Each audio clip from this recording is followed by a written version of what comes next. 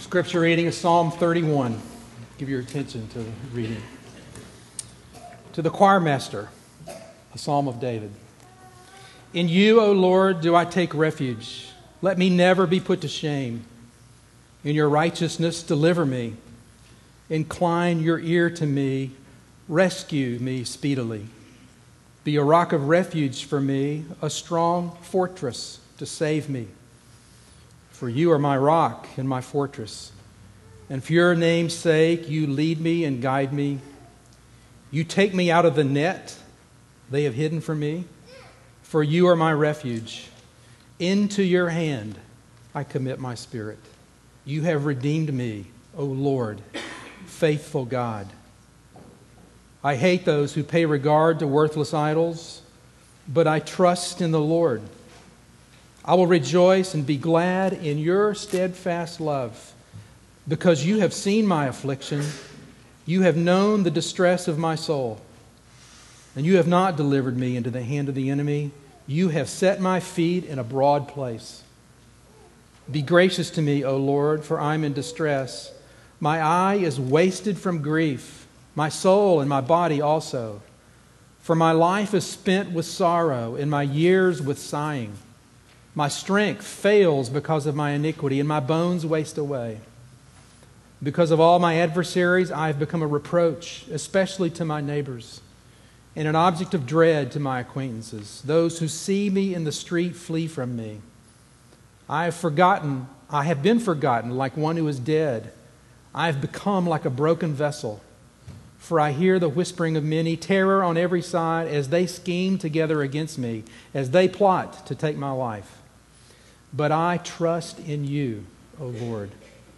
I say, you are my God. My times are in your hand. Rescue me from the hand of my enemies and from my persecutors. Make your face shine on your servant. Save me in your steadfast love. O Lord, let me not be put to shame, for I call upon you. Let the wicked be put to shame. Let them go silently to Sheol. Let the lying lips be mute, which speak insolently against the righteous in pride and contempt. Oh, how abundant is your goodness, which you have stored up for those who fear you, and worked for those who take refuge in you. In the sight of the children of mankind, in the cover of your presence you hide them from the plots of men. You store them in your shelter from the strife of tongues. Blessed be the God, Lord, for who has wondrously shown his steadfast love to me. When I was a besieged city, I said in my alarm, I'm cut off from your sight. But you heard the voice of my pleas for mercy when I cried to you for help. Love the Lord, all you his saints. The Lord preserves the faithful, but abundantly repays the one who acts in pride. Be strong and let your heart take courage, all you who wait for the Lord.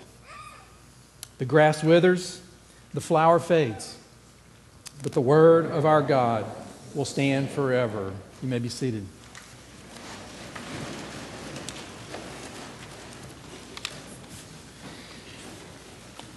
It's been attributed to a fellow named William Shakespeare these words: expectation is the root of all heartache. The only problem with that is William Shakespeare never wrote that or said it. Heartache was a word that wasn't used in that generation. Here's what he said, and it comes from his work, All's Well That Ends Well. You ready? Oft expectation fails, and most oft there where most it promises. Now I've got to scratch my head a little bit as I hear that, and maybe you do too as well, because basically it means expectation is the root of all heartache. That's what it means. But we have to stretch a little bit to hear those profound words and let them sink in. We have to stretch a bit. We don't always have to stretch, though, when it comes to reading something like what we've just heard from Psalm 31. It's a long reading, longer than a normal reading for a sermon. But we don't have to stretch to understand something of what David in this case is saying, because he's talking about things that we're familiar with or that we know, like grief and sighing and anguish. We know that. We know that maybe all too well. It really has to do, but what I want us to talk about and frame this today is our expectations. Because what I've learned about my own self, and maybe this is true of you as well, is that when we come into the Christian faith, and you may be here today exploring the Christian faith, but as we come into it, we have some kind of expectation that if I give my life to God, that troubles will dissipate. Troubles will fade, or troubles will even go away. And there's also an expectation that if I really give my life to God, like He calls me to, that there's something, as I know enough about the Christian faith to understand that there should be some kind of joy that comes with that, some kind of enduring faith and hope that is strong enough to see me through dark times. At least enough to make me quietly happy when things don't go well. And if nurtured, if strengthened and nurtured, it ought to be strong enough to see me through the darkest of times. We think that, and we suppose that, and yet there's the reality. The expectation is that those things that ought to be true about my life, and probably yours, aren't always true. The reality is there are times when I am worn out with trouble. We see that here. We see it all throughout Scripture, which is one of the reasons I love how real the Bible is. It's realistic. And when we hear David singing this song and praying this prayer, we can sing right along because we know the chorus. We know the vocabulary. We don't have to stretch to understand what he means when he talks about circumstances that are dire and hard, because we know that. We've got a long list maybe of circumstances that are hard. That's the reality. The reality is like a splash of cold water. But the fact is, the real story of the Bible is that it never says that if you love God, God in His Word never says that if you love me, that your troubles will go away. He doesn't promise you or me, He doesn't promise us a rose garden. He promises something better, and we'll get to that in a moment. He doesn't promise that all these things will go away. But the other thing is the Bible never trivializes suffering. And I like that and I appreciate that too. It never trivializes and says, oh, these things aren't really bad. It says that they are. When Jesus stood at the tomb of Lazarus, He wept because He was angry. Because there are things in this world that are not pleasant, that are not good. And we're never asked to call something bad good. But what we are asked is to reassess and understand what's going on. And what we find the Christian church believes, and this passage teaches us, that there is a hope. There is a hope that endures. There's a kind of hope that it can bear the weight of all the trouble you will ever face in this world. And your hope will be strong to the degree that you grasp what David sees and what David does in this psalm.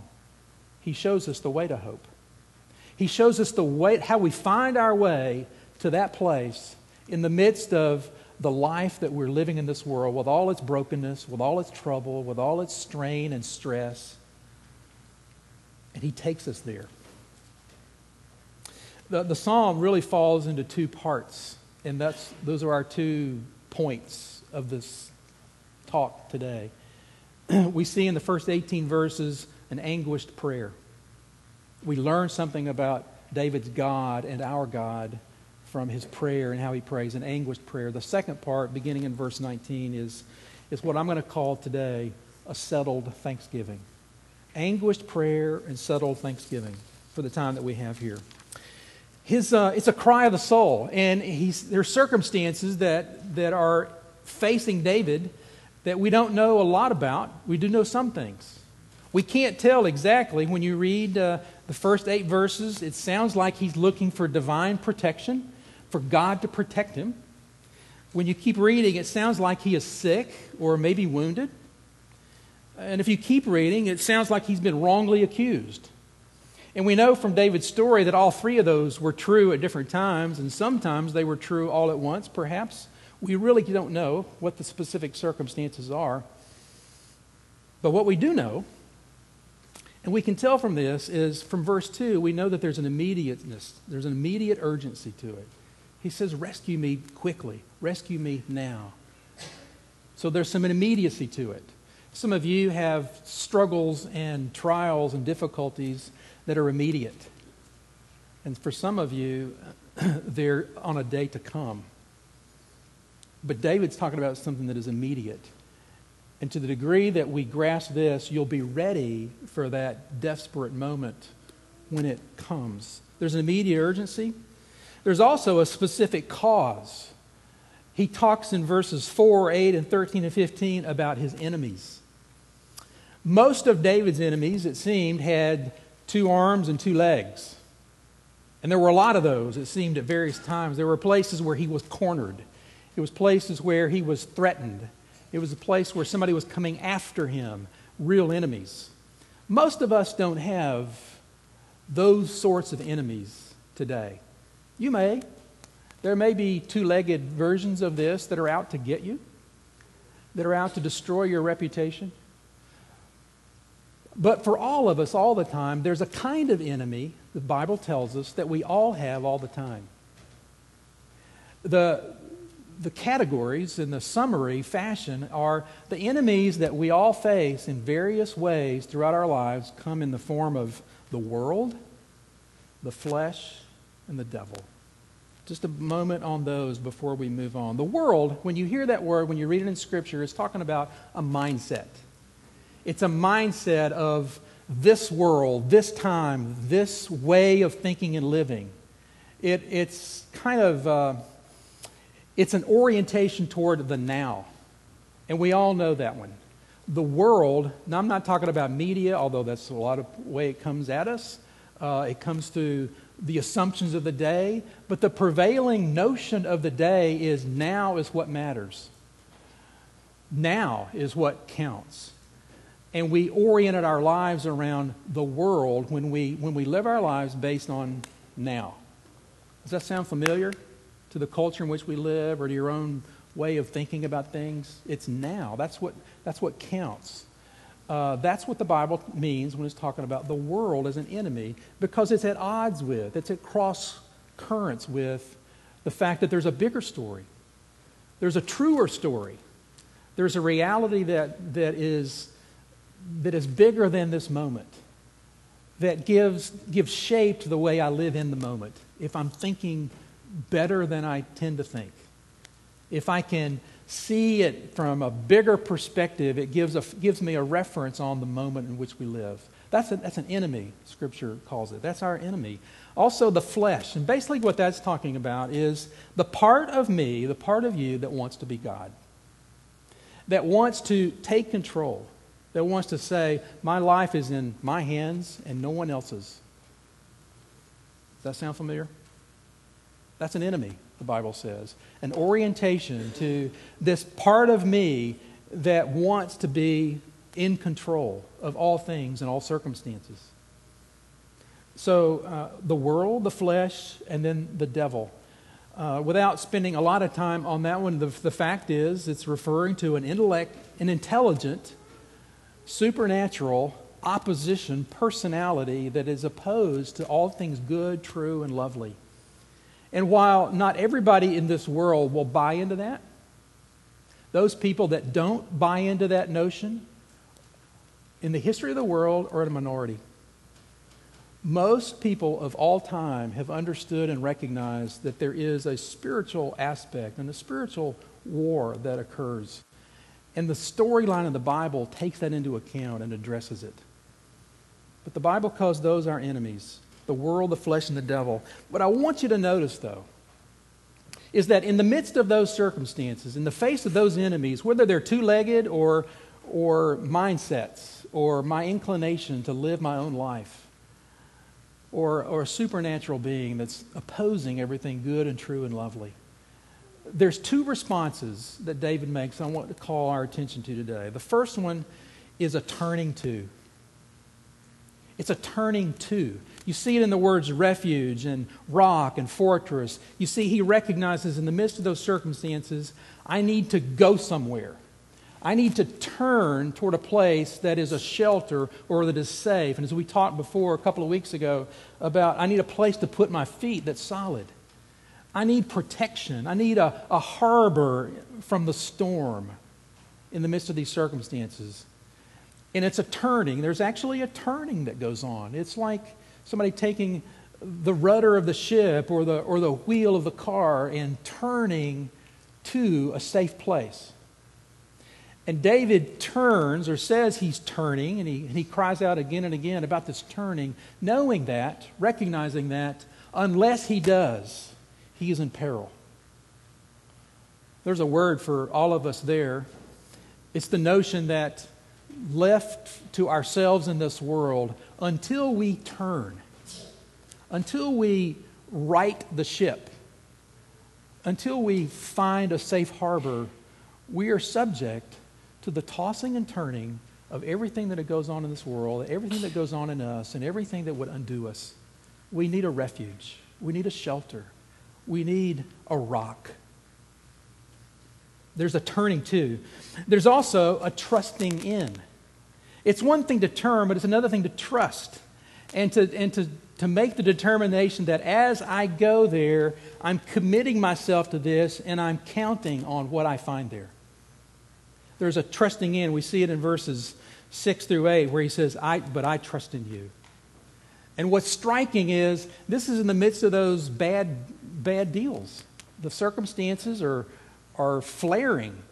Nothing has gone away. But in the midst of those circumstances, David says, but I trust in you. He says, I trust in you a couple of times. Verse 6 and verse 14. He's talking about really the kind of trust that I always hoped would be mine. Not a partial trust or a sometimes trust, but he's talking about in the midst of the storm, an absolute trust. It's all the chips are in. I'm betting the farm. I'm betting my soul. No reservation. I'm trusting in you because I can't trust in me. There's a turning to, there's a trusting in, and he builds that trust. And how do we get that kind of trust? How do we get that absolute trust? He does two things. He recounts the experiences of how God has faithfully been there in the past. In verses 3 through 8, you see that. He describes how God has been there before. And in the midst of the trial, in the midst of the difficulties, he starts telling the story. And that builds a trust in him. Yes, you were faithful. You were faithful here. You were faithful then. You did this. You protected me from that. He's telling the story. He's recounting the experiences. And that builds his trust. He also recalls the promises. In verse 16, he remembers a promise that God made that he would show his face to his people. You've heard this. We use it. In fact, we use it at the end of this service. It's that blessing from Aaron, the priest. Lord, turn your face toward your people because you have said you would. Give us grace and mercy because you've said you would. Give us grace and peace because you are God of grace and peace. He's recounting the instances, but he's also remembering the promises. He talks about God's steadfast love, and he says, that's it. In the midst of this difficult life that I'm living, it's God's steady, enduring, ongoing love. It's not fickle like mine or yours.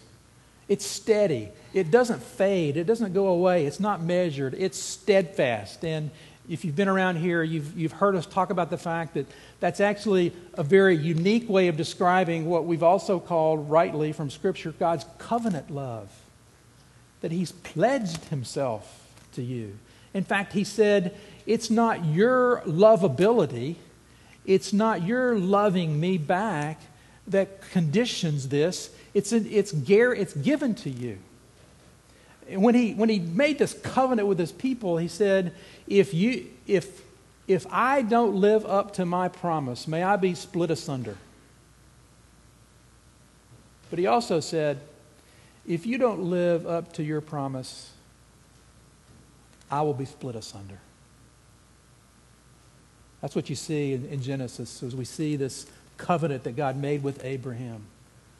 And the covenant that David reminds himself of and steps into, that God is with us.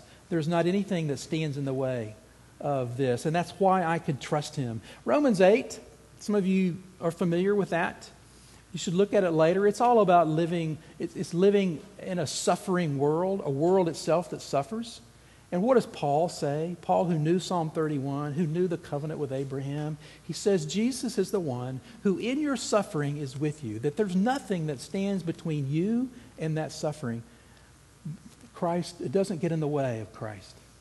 Christ is there. It's not persecution, danger, sword, trouble. Nothing separates you from the love of God in Christ. And that's why we can trust Him. In the midst of the difficultness of our world and our lives, we can. In fact, the very circumstances that passage teaches us, the very circumstances that might undo us, are the very circumstances He uses to capture our hearts and actually reshape us in the image of Christ. So we can look at those circumstances differently, turning to our rock and our refuge, our fortress, trusting in His promises. Takeaway from that is the Bible does not promise a better life circumstances. It promises a better life. Most people, when things go wrong, think, I'm going to fix it, or I'm going to sue you. That's the modern take on it. Things are supposed to go right. But you see, Christians don't go that route because we understand that if anything good happens to me, it's not because God promised it. It's because God does it. The good things that we can point to, that we can rattle off, are His blessings. It's grace. We live in a broken world that is being remade, and we're being remade. And God gives Himself to us again and again. But we understand that life in this world is hard and will be. Because He is good. That's the takeaway from this part, is our hope is rooted in the conviction that God's ways are trustworthy because God is good. John Newton got it well when he said, everything that is necessary that He sends, nothing can be necessary that He withholds. And when I get that, when that begins to seep in, I'm able to trust Him even when the circumstances are yet to change. In fact, even if those circumstances worsen. Because that's a reality too. That's a possibility too, that the circumstances of our lives might be worse tomorrow than they are at their worst. And what do we do then? Can we see what David sees? Can we do what David does? There's a big shift between verse 18 and 19. There's a movement from anguished prayer to what I've called a settled thanksgiving. And what's occurred? What's changed? It's not circumstances. But something has changed. And what I would propose to you is that what has changed is that the anchor has hit bottom. Here's what I mean by that. In a storm, I'm not a sailor, I wish I were, but in a storm, that's probably why I'm not a sailor. The possibility of storms on the seas, the raging storms.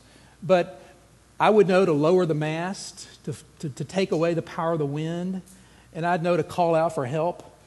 But that's about all I would know. But I do know that there's a harbor somewhere, and that if we can get this boat to that harbor and drop anchor, when that anchor hits bottom, things change. The storm hasn't gone away, still getting wet from the splashes of the waves up against the side of the boat. The wind is still howling, but there's something different. The anchor has landed, and in its place, I can rest.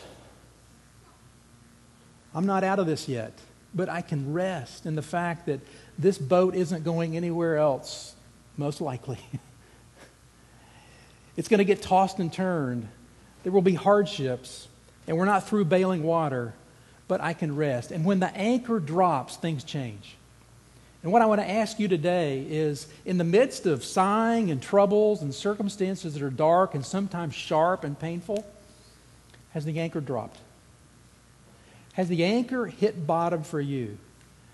Resting in the soil underneath the sea of God's goodness. Here's how it does for David. The anchor hits bottom not because the circumstances have changed, but his anticipation of answered prayer. He's anguished his soul. He's laid it out. He's cried out to God for 18 verses, reminding himself as well as God, I'm trusting in you. But by the time we get to verse 18, something has occurred, and it's his anticipation of answered prayers that we actually find in the psalm. And if you'll bear with me for a moment, this will take some looking. You'll need to take your eyes, look at the text, look at the bulletin in front of you or your open Bible, and let me see if I can show you how his anticipated prayers, answered prayers, are embedded in the text. He gives thanks in most of this is verses 19 through 23. So turn your gaze there for a minute, and then we'll point back to some earlier moments. In verse 19, he says God's goodness, he thanks God for his goodness to those who sought refuge. Just like in verse 2, he sought refuge in God.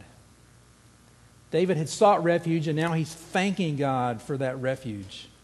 In verse 20, he thanks God that God protects his own from conspiracies and the strife of tongues, just as in verse 17, David had experienced conspiracies and verbal attacks. Verse 21, he thanks God that God reveals his loving kindness, just as in verse 17, he prayed that he would. In verse 22, he thanks that God heard the prayer of the psalmist, just as he prayed in verse 3 that he would. In verse 23, he thanks God that he loved his saints and hated his enemies, just as in verse 7, David expressed a hatred for idolaters and trusted in God. You see it? The circumstances haven't changed.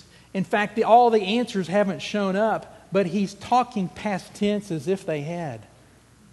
As in the reality that these prayers that I've prayed, I'm anticipating the fullness of your answer. So, I can give thanks.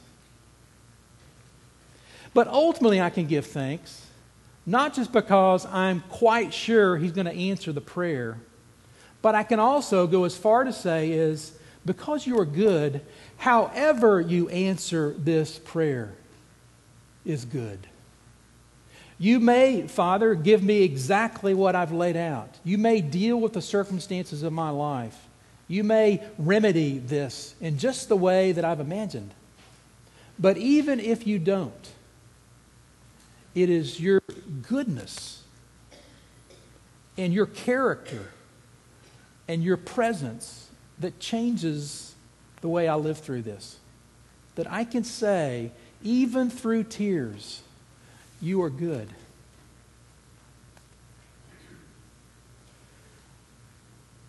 Another way of saying this is that our hope is anchored in what is stored up. He uses that language in verses 19 and 20. Look at that, if you will. This is how you can give thanks before the prayer is answered. This is the key. It's being able to say that whatever you do with this request is good. And in verse 19, what is it that's stored up for those who fear you? God's goodness. His goodness is stored up. There's a waiting. It anticipates there's a waiting that goes on because it's stored up. And so in the trial, in the difficulty, I will have to wait. But what's stored up is goodness, the goodness of God for His own. But that's not the only thing stored up. Look at verse 20.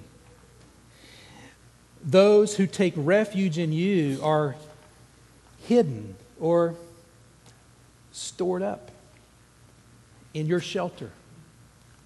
It's not just that the goodness of God is stored up for you, but you are stored up for Him. You are stored up in the midst of the difficulty and the trial. That's why Peter in 1 Peter 1 wrote this: "Blessed be the God and Father of our Lord Jesus Christ. According to His great mercy, He has caused us to be born again to a living hope through the resurrection of Jesus Christ from the dead, to an inheritance that is imperishable, undefiled, and unfading, kept in heaven for you, who by God's power are being guarded or kept through faith." There's an inheritance kept for you, and you are being kept for that inheritance. David was expressing that. The goodness of God is stored up for you, and you are being hidden or stored up or kept for Him. And that's the beauty of this story of redemption, that God breaks into a world that is marked by suffering and trial and difficulty and storms. And all the bad things that happen to people happen to those who love God. Same things. The difference is, a good God is the one who is with you in the midst of the storm, who is at work in you, preserving you and sustaining you, and has pledged Himself to you, and He is with you, and He does turn His face to you, and He does give you grace, and He does give you peace in the midst of the storm. So how do you know if you're ready? How do you know if you're ready for the trials that some of you are experiencing and some of you will? The rest of you will. Here's how. Can you say with David these four things? Can you say with David in verse 14, "You are my God"? Not some generic God. You are my God, and you are my God. Can you say that with David? Can you say with David in verse 15, "My times are in your hand"? It's not just the valleys of the earth, the mountaintops and the sea and the dry land, but it is my life, my times, my hardships, my hopes, my dreams, my plans, my expectations are in your hands. Can you say with David in verse 5, "Into your hands I commit my spirit"? I'm pledging myself to you. I'm backing off. And I'm giving you your place in my life. And can you say with David, ultimately, verse 5, "You have redeemed me"? He is a God who redeems. He's a God who saves and preserves those who look to Him, those who come to Him, who've thrown their hands up and says, "I quit."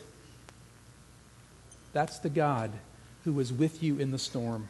And when this gets hold of you, when this runs through the core of your being, when it goes from head to heart and into your hands and feet in life, this is what you'll find. A confident trust.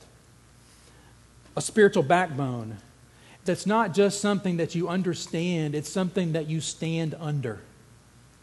That truth, that reality. You also find an enduring hope, a hope that endures through the darkness and through the hardships and through the waves, the crashing waves. A confident trust and enduring hope that lasts.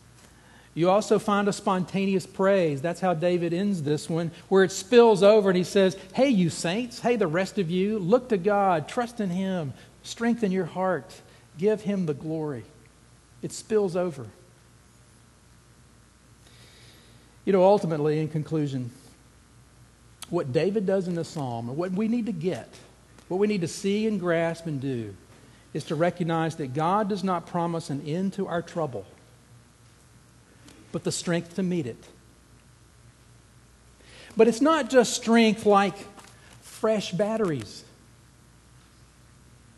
For a lot of us, we would settle for that. Fresh batteries to meet the demand, to meet the challenge. But it's not fresh batteries He gives. He gives us something better. He gives us Himself. Verse 24 reads, strengthen your heart, but it can just as easily be translated, He will strengthen your heart. And frankly, I think that's probably a better way to understand it. It's at least as valid and maybe more helpful. Because you see, we can say that because in the garden, it wasn't Jesus who strengthened His own heart at that darkest moment. The man of sorrows, acquainted with grief, He knew all of your griefs and all of your sorrows better than we do. He's known it. He came to step into that reality, that brokenness of the world. And He didn't gird up His strength. He prayed and said, God, if there's a way, let me know. And you know what God's response was? An angel appeared from heaven, strengthening him. God is the one who strengthens your heart. When you look to Him, when you fix your gaze on Him, strengthen Him. And how does He do that? He opens your eyes to see that Jesus, the suffering servant of Isaiah, is the one who suffered, the one who not only was a man of sorrows, acquainted with grief like we sing, but the Scripture tells us in Isaiah 53 that He has borne our griefs, that it was our sorrows that He carried. And all of these things, the waves that crash in, the sighing and the grief and the affliction, the suffering that we know in this world, the circumstances that would undo us, are things that He bears, that He carries, that He is in there, and He has borne the full weight of all of those things. He has borne the weight of all of those things, which is why there is a hope in this world. And this is where we started. There is a hope in this world that is strong enough to bear the weight of all of your sufferings and all your trials. And that hope is Jesus. It's not your spiritual fortitude. And it's not fresh batteries. It's the one who took David's cry as his own, who took Psalm 31 as his own and said, my times are in your hands, Lord, Father, and I will do what you require to rescue a fallen race. I will bear the weight of their iniquities. I will bear the suffering that they endure in this world, the hardships, the trials that are painful. I will endure that for them to make a way out of that into something that is grand and glorious and beautiful. God did not promise you a rose garden, but He promises you a rose. That in the midst of the storm and in the midst of the trial, there is a whiff of something beautiful, of something more permanent, more lasting, more joyous than anything that we could squeeze out of life in this world anyway. There's no rose garden, but there's a rose, and that rose is yours. It's Christ, who says, come to me, all you who are weary and heavy laden, and I will give you rest. Because I have endured the suffering that you're experiencing, and I am with you. You know what? When things are bad, I would love for things to be different.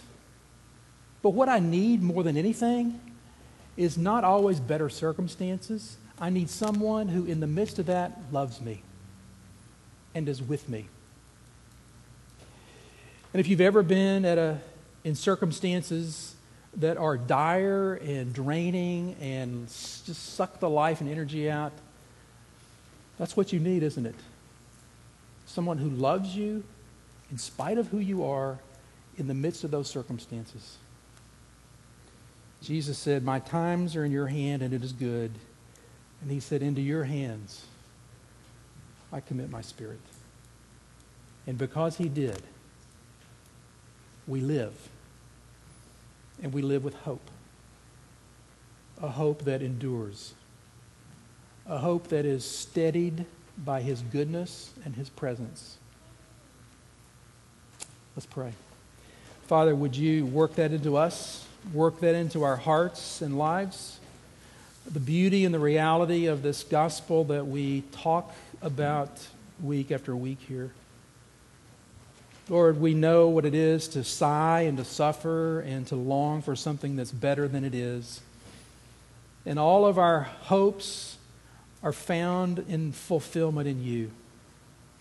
So, Lord, let us not look any other place. Let us not try to squeeze life out of anything else in this world, but let us look to you. And the man of sorrows, who bore our sorrows, who bore our griefs, and in doing so, won our redemption, so that we can say that our times are in your hands and you have redeemed us. In Christ's name we pray. Amen. Let's stand and sing.